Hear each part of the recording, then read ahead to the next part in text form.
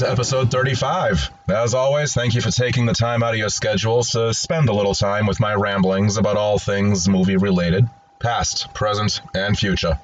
Hopefully you'll enjoy this next batch of episodes that are going to be focusing on the Academy Awards season, past, present, and future. If you listened to the recent trailer that I put out about a week ago, then you probably already know this, but if not, the long and short of it is that with the official announcement of the 2021 Academy Award nominations right now slated for Tuesday, February 8th, now's as good a time as any to get hyped for it by looking back at Oscar-winning and Oscar-nominated films from past years. And if this is an approach to the Oscars that works for you, then we can do the same next year at this time and go on for as long as we darn well feel like it. So starting here and now with episode 35, each episode going into Oscar night this year, we'll revisit a different Oscar season by focusing on that year's Best Picture winner, as well as one of the other nominated films. Which nominated film is all up to you. The idea is that you vote in the weekly poll that I put up on Facebook on the Silver Screeners group, Twitter at FilmBuff1974, Instagram at FrankMendoza1974, or you can email frankmendoza@yahoo.com, and whichever non-winning nominated film gets the most votes is the one. We'll be following the same format for each episode with a few tweaks. First will be the spoiler-free plot setups, the premise of each film. After that will come the spoiler alert as we go into some behind-the-scenes fun facts for each film. Then comes a new segment called The Good, the Bad, and the Outrageous. One or two memorable moments from that particular year's Oscar ceremony. I'm stealing that title from myself since that's the title of my Academy Awards program. 2022 marks 10 years that I've been giving film lectures at different places around Massachusetts and Rhode Island, and my one on the history of the Oscars is indeed called the Academy Awards, The Good, the Bad, and the Outrageous. Hot on the heels of The Good, the Bad, and the Outrageous is the tried and true trivia segment involving all of you listeners. And then we'll close out with a preview of the next episode's poll options, the next batch of films for you to choose from. That just leaves one last burning, flaming question. Which Oscar seasons are we going to be looking at? Let's douse those fires and say that it seems like a good idea to space them out in 5-year increments. Logic would dictate that for a nice round number, 50 years ago, the 1971 season is a viable launching point. Start with 71, then on to 76, then 81, 86, and so forth, right up to and including 2016, which was 5 Oscar go-rounds ago. But the thing is, the Best Picture winner of 1971, 50 years ago, was the crime thriller The French Connection, which was already covered back in episode 19 of this podcast. I had paired it up with the Steve McQueen action flick Bullet, so if you'd rather use 50 years ago as a starting point for a nice clean round number, then hey, why not make your listening to this right now a double feature? Go back and listen to episode 19, and then come back here and enjoy a look at today's featured year, 1976. And anyone who's listening who wasn't around for, or maybe doesn't remember the 70s or the 80s, if you happen to be saying to yourself, sweet lord, old movies, nah, not my bag, then may I respectfully offer up to you the words of actress Lauren Bacall. If this isn't your first time listening to this show, then you know what's coming. She once said, "It's not an old movie if you haven't seen it." So again, let me thank you for clicking that little triangle that points to the right to join me on this journey back to 1976, the year that saw the Best Picture Academy Award go to Rocky. And in addition to Rocky, after tallying up the votes on Facebook and Twitter and the Gram and email, the overwhelming majority of you went for Taxi Driver. So there are your two 1976 Oscar-nominated films for today's episode. But there were a couple of votes for All the President's Men and Network, so because I want to please everybody, I'll throw in a couple of bonus fun facts about those at the end as well. I aim to please. So let's get going and rewind to 45 years ago, back to early 1977 for the 1976 Oscar season, for the spoiler-free plot setups. Back in episode 19, the one that focused on the French Connection, we talked about the seismic cultural shift going on in the late 60s and into the 70s. How it became the in thing to rebel against everything that you had ever been taught was right, and to try out and to dive into what you were always taught was wrong or indecent. Sex, drugs, rock and roll, as they said back then. Indulging in personal freedoms, political, social, sexual. You had hippie communes, peace marches, drug use, sexual experimentation, getting yourself a little more seasoned, or hell, just turning into a friggin' spice rack. Just breaking away from the norm, questioning and defying authority, The war in Vietnam was ongoing, the riots and public clashes with the National Guard. Check out last year's Netflix movie, The Trial of the Chicago 7, to catch my drift. Speaking of Oscar nominations. The number of assassinations of public leaders mounted, and eventually the movies began to reflect the growing cynicism and disillusionment of the times. New kinds of films chewed up the taboos and spit them out. The studios were losing creative control for a little while as more directors, the first generation that went to film school, they began calling more of the shots, literally and figuratively. And this era in filmmaking came to be known as the New Hollywood. Taxi Driver is one of the seminal films at the peak of the New Hollywood. But as with any trend, the negative attitudes of the times, seen in the likes of Mean Streets and Five Easy Pieces, MASH, Dog Day Afternoon, The Conversation, that negativity began to fall out of favor with the arrival of a new trend. Stories of scrappy underdog heroes conquering the odds to achieve something meaningful. Look at Luke Skywalker, look at Superman, for example. By 1976, this dichotomy of pessimism and optimism, looking at the U.S. as the land of opportunity as well as the land of disappointments, that came to the forefront with today's two films, both centering on a scrappy underdog, a misfit, someone looking for validation, for a sense of purpose, reassurance that he matters, that his life means something. Rocky Balboa, played by Sylvester Stallone, and Travis Bickle, played by Robert De Niro. First up is Rocky, the Best Picture Oscar winner, a crowd pleaser that spawned 7 follow-up films and counting. It was released in the US and Canada on December 3rd and in much of the rest of the world throughout 1977. Directed by John G. Avildsen, based on an original screenplay by Sylvester Stallone.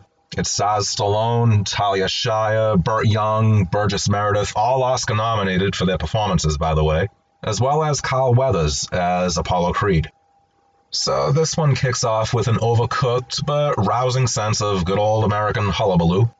No sooner does the MGM line stop roaring than the iconic score kicks in to the sight of nothing. Just a black screen with huge-ass white letters in all caps, gliding from right to left. And what do they spell?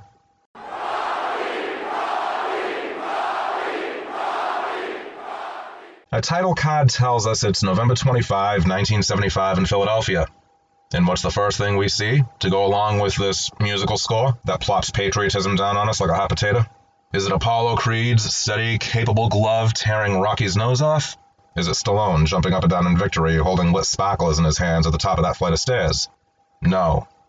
It's a mural of Christ. Like Jesus Christ, the guy from the Bible. He's holding up the Eucharist, because somber religious imagery and bloodily beating your opponent's snot out are 2 peas in a pod. So this is our introduction to Rocky Balboa. He's a local boxer in the ring at Mickey's gym with another ne'er-do-well by the name of Spider. Rocky and Spider, they go at it with the crowd cheering them on. Spider headbutts Rocky and knocks him down. Rocky gets up and beats the piss out of Spider. The fight's over. Rocky puts on his robe and we see written on it on the back, the Italian Stallion. Funny, that was never my nickname. I mean, Cosa Diavolo, which if you don't speak Italian, that means what the hell. Cut to the locker room. He and Spider both square up their locker rental fees, and the opening credits begin as Rocky walks down the street at nighttime heading home. He greets his pet turtles, puts on a record of jazz music. There's a poster of Rocky Marciano prominently displayed on his wall, and he lies down with an ice pack on his head. Next morning, he waltzes into a pet shop. Adrian Panino, played by Talia Shire, she's behind the counter. He tries talking to her about food for his turtles. A pretty common pickup line. She's unresponsive, quiet, timid, insecure. Her manager tells her to go to the basement to clean up the cat cages, so there's an easy out of this social situation for the patty animal. The next day, we find out how Rocky makes a few bucks to keep food on his turtle's table and his torn tank tops on his back. He collects debts for a small-time loan shark named Gazzo. He intimidates, he taps a piece of lumber against his open palm, he manhandles. When he returns to Mickey's gym, it looks like his locker that he's had for 6 years has been turned over to someone else, another boxing contender. Mickey, played by Burgess Meredith, tells him in no uncertain terms that he runs a business, not a soup kitchen. That Rocky's not a viable contender anymore, that Mickey's got to go where the money is, basically that Rocky is a bum. We then meet Adrian's brother Paulie, played by Burt Young. Rocky tells him, "Hey, yo, Paulie, your sister's giving me the shoulder." but Paulie just insists that Adrian's a loser and that she's pushing 30, and if she's not careful, she's going to end up dying alone. He invites Rocky over to Thanksgiving dinner the next day, and Rocky accepts with a hey, yo, yeah. Then Rocky has a drink at a local watering hole. He and the bartender, they're watching the TV, and that's where they first lay eyes on Apollo Creed, the heavyweight boxing champion of the world, played by Carl Weathers. Creed's being interviewed, and he looks right into the camera and tells the kids watching at home, go be a doctor, be a lawyer, carry a leather briefcase. Don't go into sports as a profession. It'll make you grunt and smell. Think, don't stink. Rocky leaves the bar, heads home, walks past a gang of teenage hoodlums, including a 12-year-old girl named Marie he knows. He asks her if her brother knows that she's hanging out with these guys, pulls her away from them, and walks her home trying to get through to her. He tries, in a very Rocky Balboa-type pep talk, to get her to have some respect for herself, hang out with a better crowd, don't give yourself a bad reputation. They reach her place, and she gives him this parting shot. Screw you, creepo! She goes in, and he walks away, sparring with no one in particular, saying dejectedly to himself, yeah, who are you to give advice, creepo, who are you? Meanwhile, over in New York City, Apollo Creed finds out from his promoter that his opponent for the upcoming New Year's Day fight has a hand injury. So Creed's idea is to give a local underdog fighter, an unknown, the opportunity of a lifetime. He says, "'Cause I'm sentimental. This is the land of opportunity, right? There's nothing the people of this country would like better than to see Apollo Creed give a local Philadelphia boy a shot at the greatest title in the world on this country's biggest birthday." He means 1976, the bicentennial, 200 years of the good old US of A. They all grin at each other, they shake hands, and you don't need to be the amazing Kreskin to see where the story is going. He wants to go for Rocky Balboa, the Italian stallion. He boldly proclaims, "It's the name, the media would eat it up. Who discovered America? An Italian, right? What would be better than to get it on with one of his descendants?" We'll just leave that one right there. So, end of round one, as we climb out of the ring and hail a cab to get to Taxi Driver, the Oscar runner-up according to your votes. It was released in the US on February 9th before going global throughout the rest of the year and into 1977. Based on an original screenplay by Paul Schrader, directed by Martin Scorsese, and stars Robert De Niro, Sybil Shepherd, Jodie Foster, and Harvey Keitel. You know, there are two kinds of movies, those you can fold laundry by and those you can't. This one, you most decidedly cannot. It's bleak, it's disturbing, it's offensive, it's mind-opening, it's brilliant. And it also somehow managed to survive a spate of unwanted negative press 5 years after it came out when a lone gunman, whose name I won't say, I don't want to give violent criminals the spotlight they seek, he shot and almost killed US President Ronald Reagan in 1981 after stalking the film's co-star Jodie Foster on her college campus in Connecticut. But more on that after you hear a little bit about the film. From the very first frame, you know that you need to buckle up for a pretty intense ride. The opening shot is a close-up of a taxi cab slowly driving towards the camera, then veering off to the left in the middle of a disgusting amount of exhaust fumes. An ominous musical score plays, and it's done by Bernard Herrmann, who also composed Hitchcock's Vertigo and Psycho. There are definite parallels, both musical and visual, to Vertigo throughout Taxi Driver, and I'm going to guess that's no accident. Both are portraits of alienated, asocial men, neither one of them playing with a full set of bocce balls. After the opening shot of the cab, there's a dissolve to a close-up of the eyes of Travis Bickle, played by Robert De Niro, and in the first visual parallel to Vertigo, 2 flashes of red light cross De Niro's face, then 2 flashes of white, then 2 of blue. And I'm sorry, but if the choice of red, white, and blue in the downbeat context of the sight of this tense, unsettling face is coincidental, then I'm Santa Claus. Bickle's driving through New York City past neon signs and marquees, gas stations, traffic lights.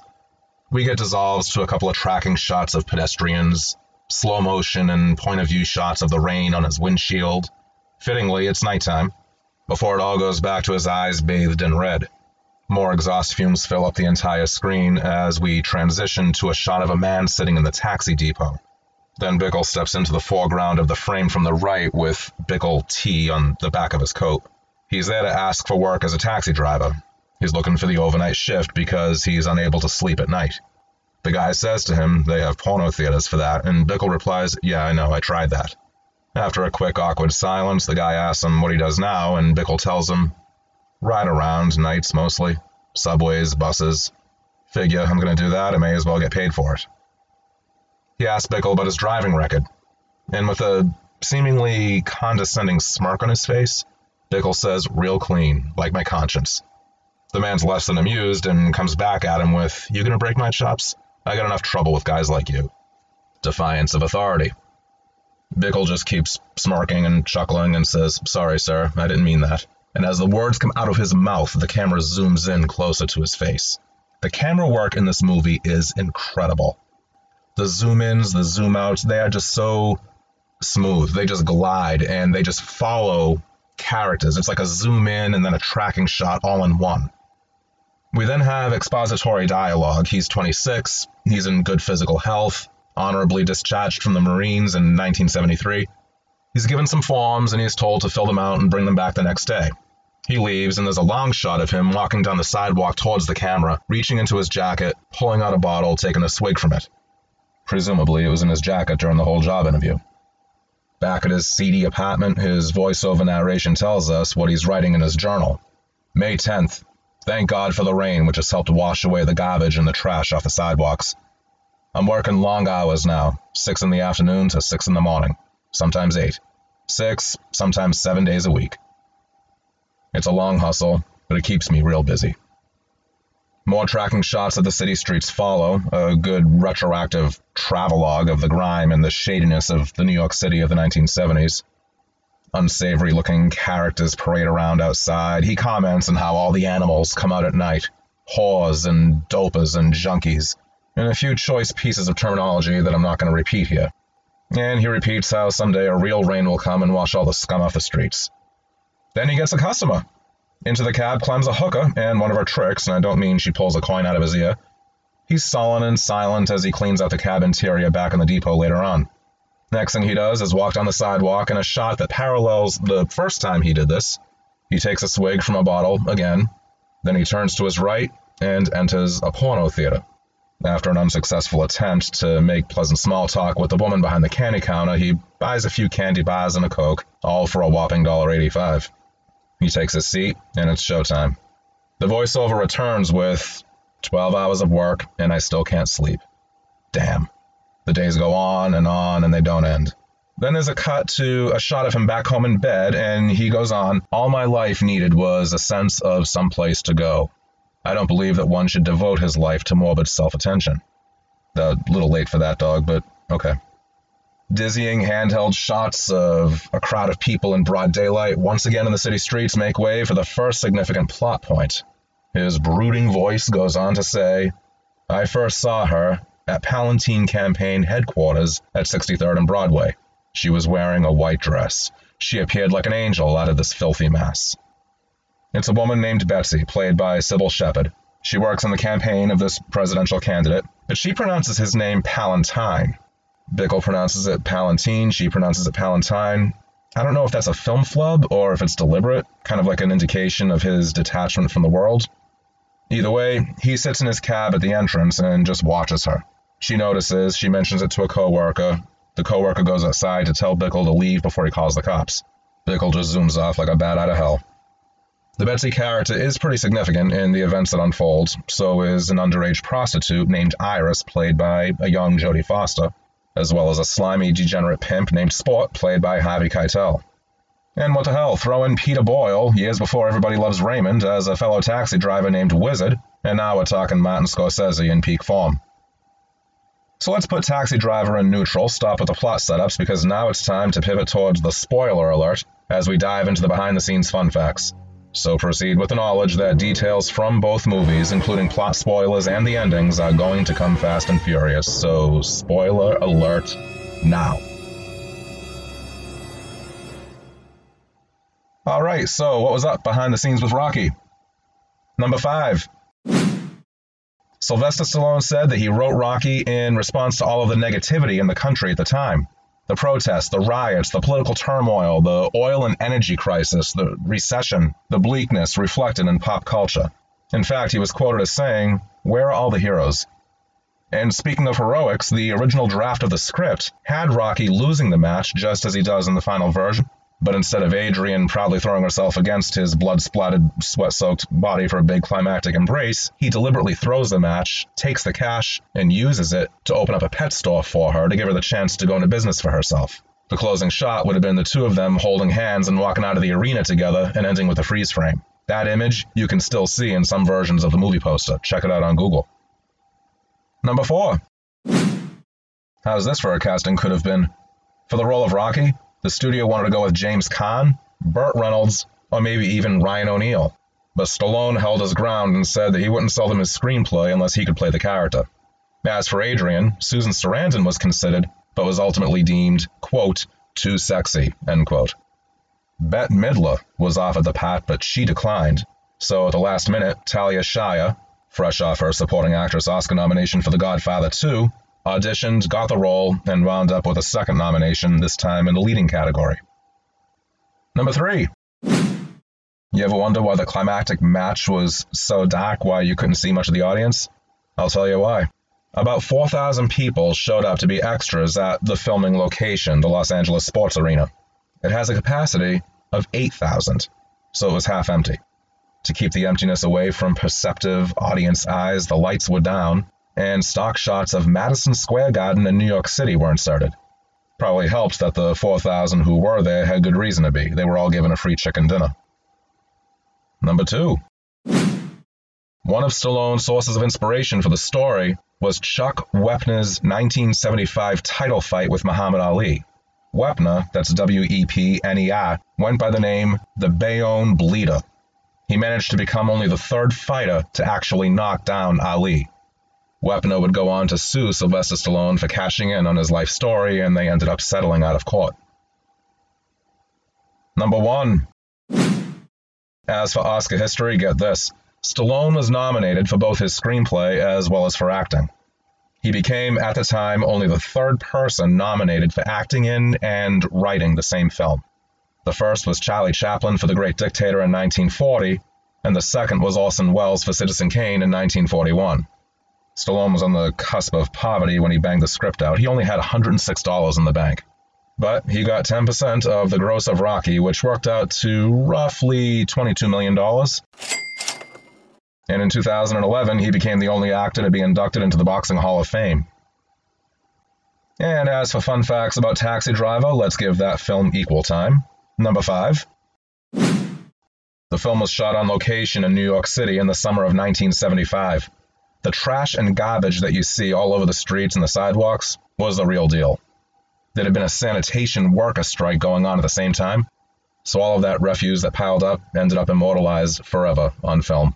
It helped to add to the grim and grungy look that the film was going for. Number 4. A casting could have been. Can you picture Jeff Bridges, the Big Lebowski himself, as Travis Bickle? Paul Schrader wrote the screenplay a few years before the film was actually made.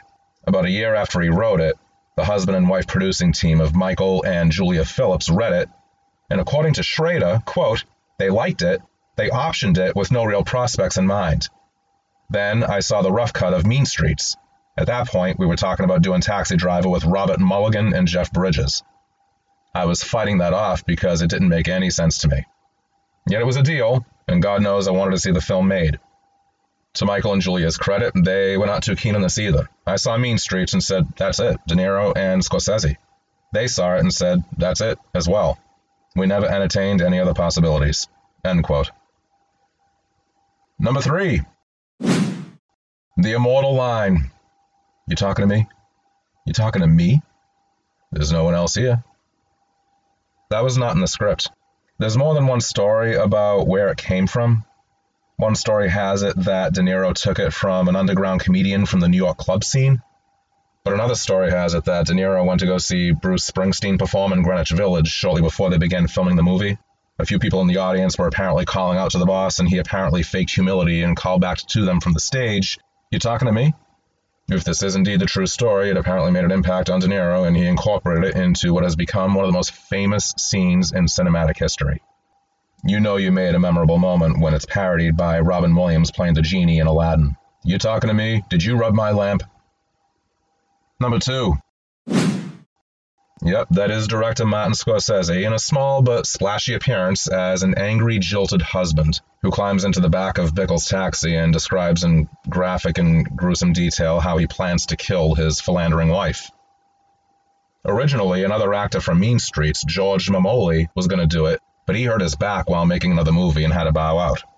Scorsese stepped in, even though screenwriter Paul Schrader felt that directors should stay behind the camera. But later on, Schrader begrudgingly admitted that, yeah, Scorsese did do well with it. And number 1. Jodie Foster. Jodie Foster scored her first Academy Award nomination for playing an underage prostitute here. At this point, she was known primarily for her guest appearances on different TV shows and a run of family-friendly Disney movies like Napoleon and Samantha, One Little Indian, Freaky Friday. She also worked with Scorsese before with a small role in 1974's Alice Doesn't Live Here Anymore. After the career boost that Taxi Driver gave her, she'd go back to the House of Mouse one more time for 1977's Candle Shoe. For Taxi Driver, the producers had her meet with a psychologist from California's Child Welfare Department to make sure that she could mentally and psychologically handle such grim material. A welfare worker also supervised all of her scenes and was on the set. But nothing could prepare anyone involved for what came in March of 1981 when a lone gunman who had become obsessed with Taxi Driver, with the Travis Bickle character, and with Jodie Foster, decided to take it upon himself and assassinate President Ronald Reagan to get her attention and admiration and gain some fame for himself. Reagan survived the attempt, of course, but it left an unwanted, lasting impression on Jodie Foster, as it would anybody. She was actually on a brief hiatus from acting at the time. She was going to college. She was a student at Yale. And while she was at Yale, she would get these love letters from this guy in her campus mailbox. And there were even a few phone calls that were recorded. In one of them, she even said to him over the phone that she had a knife in her hand. She fully cooperated with the FBI when they did a follow-up investigation to figure out what the hell happened. But to this day, she refuses to talk about it. She's been known to walk out of interviews if it even comes up. And I say all the power to her. Why feed the monster? And on that happy little pick-me-up, let's lighten the mood even more and go into the good, the bad, and the outrageous. The good, the bad, and the outrageous. All of this information comes straight from Oscars.org, the official site of the Academy Awards, so rest assured this is a reliable source. When Sylvester Stallone stepped up to the mic at the Academy Awards that evening to present the Best Supporting Actress Oscar, who came creeping up behind him but Muhammad Ali himself? Now, supposedly, Stallone had no idea that he was there, but I personally don't buy that. Which is fine. They're there to entertain. That's what it's all about. Entertainment, show business. I could be wrong. Ali jokingly kept yelling at him, "You stole my script, you stole my story," and they playfully began sparring right there on the stage in their tuxes. Then they shook hands, and Stallone returned to the mic and said, "I may not win anything tonight in the form of an Oscar, but standing next to this guy, who's a 100% legend, is something I'll remember for the rest of my life." You can see the whole thing on YouTube. Just type in Muhammad Ali Oscars and feast your eyes. And Stallone was right. He personally did not win an Oscar that night. The film got 3 awards: Best Picture, Best Director for John G. Avildsen, and Best Editing. But Best Leading Actor went to Peter Finch for Network. And as promised, here's the Network fun fact. Finch was the first performer to win a posthumous Oscar. His widow accepted the award for him. And as for the All the President's Men fun fact, Jason Robards won Best Supporting Actor over both Burt Young and Burgess Meredith, who were both nominated in that same category for Rocky. So let's swivel towards the final segment of the show. The trivia segment. And to reiterate, it does not matter when you send in your answer. It does not matter what episode you're listening to and when. If you're listening to an episode from 6 months ago, if you're listening to this one in 6 months, doesn't matter. If it's farther back or if it's the most recent one, answer any trivia question at any time. You will get a personalized meme and a shout out no matter what. You got music you want to promote? Got a website, podcast of your own, a book? Say the word, and I'm here for you. Now, the last full episode feels like a million years ago, though I only took 1 week off. But we're in January. I mean, we still had Betty White and Sidney Poitier with us, for God's sake. It's been a couple of weeks, so a reminder of what the trivia question was last time. Janet Leigh and Jamie Lee Curtis, real-life mother and daughter, they're both known for the title of Scream Queen. Janet Leigh, of course, in Psycho, Jamie Lee Curtis for Halloween, and just about every other slasher movie made between disco and new wave. In what campy, lurid, nighttime weekly soap opera did they make a guest appearance in together in the late 1970s? And the answer is the delightfully trashy series, The Love Boat. And sending in their answers were Mary C. and Ed R. Mary and Ed, I hope that your 2022 is off to a great start, and thank you for continuing to listen. Keep your eyes open for those memes coming your way. You're both great. And here is this week's trivia question. So, if you have the answer, if you think you do, if you're not sure if you do, doesn't matter. Send in any old answer. I'm not going to be saying, oop, that's wrong, no mention. Send in anything, you'll get a shout out, you'll get a mention. Here's your question. Jodie Foster, again, was nominated for supporting actress for Taxi Driver as a teenager, but the award went to Beatrice Straight for her less than 10-minute long appearance as William Holden's wife in Network. Beatrice Straight would go on to star in a Steven Spielberg-produced 1982 paranormal-themed horror movie as a so-called ghost hunter. Her character's name in this horror flick is Dr. Lesh, L-E-S-H. Name this movie. And I'll give you a hint. I covered this movie way back in episode 6 of this podcast. Send your answers over, and as always, if you have any follow-up questions or have any comments, thoughts of your own that you want to share on Rocky, Taxi Driver, anything about the 1976 Oscars, just hit me up on my socials. FilmBuff1974 on Twitter, Frank Mendoza 1974 on Instagram, the film group Silver Screeners on Facebook. If you're not part of it, what's keeping you? Go ahead and join. Spread the word. The more the merrier. It's public. Or you can email frankmendoza@yahoo.com. As for a preview of what's to come in the next episode, we're moving into 1981, 5 years later. This is the year that the Academy bestowed the Best Picture Oscar to Chariots of Fire. The other nominees that year were On Golden Pond, starring Henry Fonda and Katharine Hepburn, Raiders of the Lost Ark, starring Harrison Ford and Karen Allen, Reds with Warren Beatty and Diane Keaton, and Atlantic City with Susan Sarandon. And since I covered Raiders of the Lost Ark already back in episode 8, the poll that you'll be seeing on my socials will ask you to vote from among the remaining 3 to see which one you all go for. On Golden Pond, Reds, or Atlantic City. And speaking of going for something, I just want to take one more minute to give shout-outs to a few podcasts who have been really great ever since I got this one off the ground. It's January, it's a fresh beginning for all of us, and looking back on the past 8 or 9 months, this has been quite the experience, and I mean that in the best possible sense. And whether they realize it or not, there are people I've connected with, there are podcasts that are out there that really helped me along. So I want to give a big Yo There Adrian style shout out to the following podcasts, in no particular order. Davey A's, I'd give that 10 minutes. Stu and Al from the Stu and Al Pod. Ian Graham from Cult Connections. Tommy and Shannon Goodwin from Rewatch, Relive, Repeat. Mike Davis from Now This Is Podcasting. There are plenty more that I've been listening to. I can't possibly list them all, but I will get to them. Some of you all have been guests on this show, and I'd love to have you back anytime. And I've had the pleasure of being a guest myself. Check these shows out. Independent Podcasters Unite.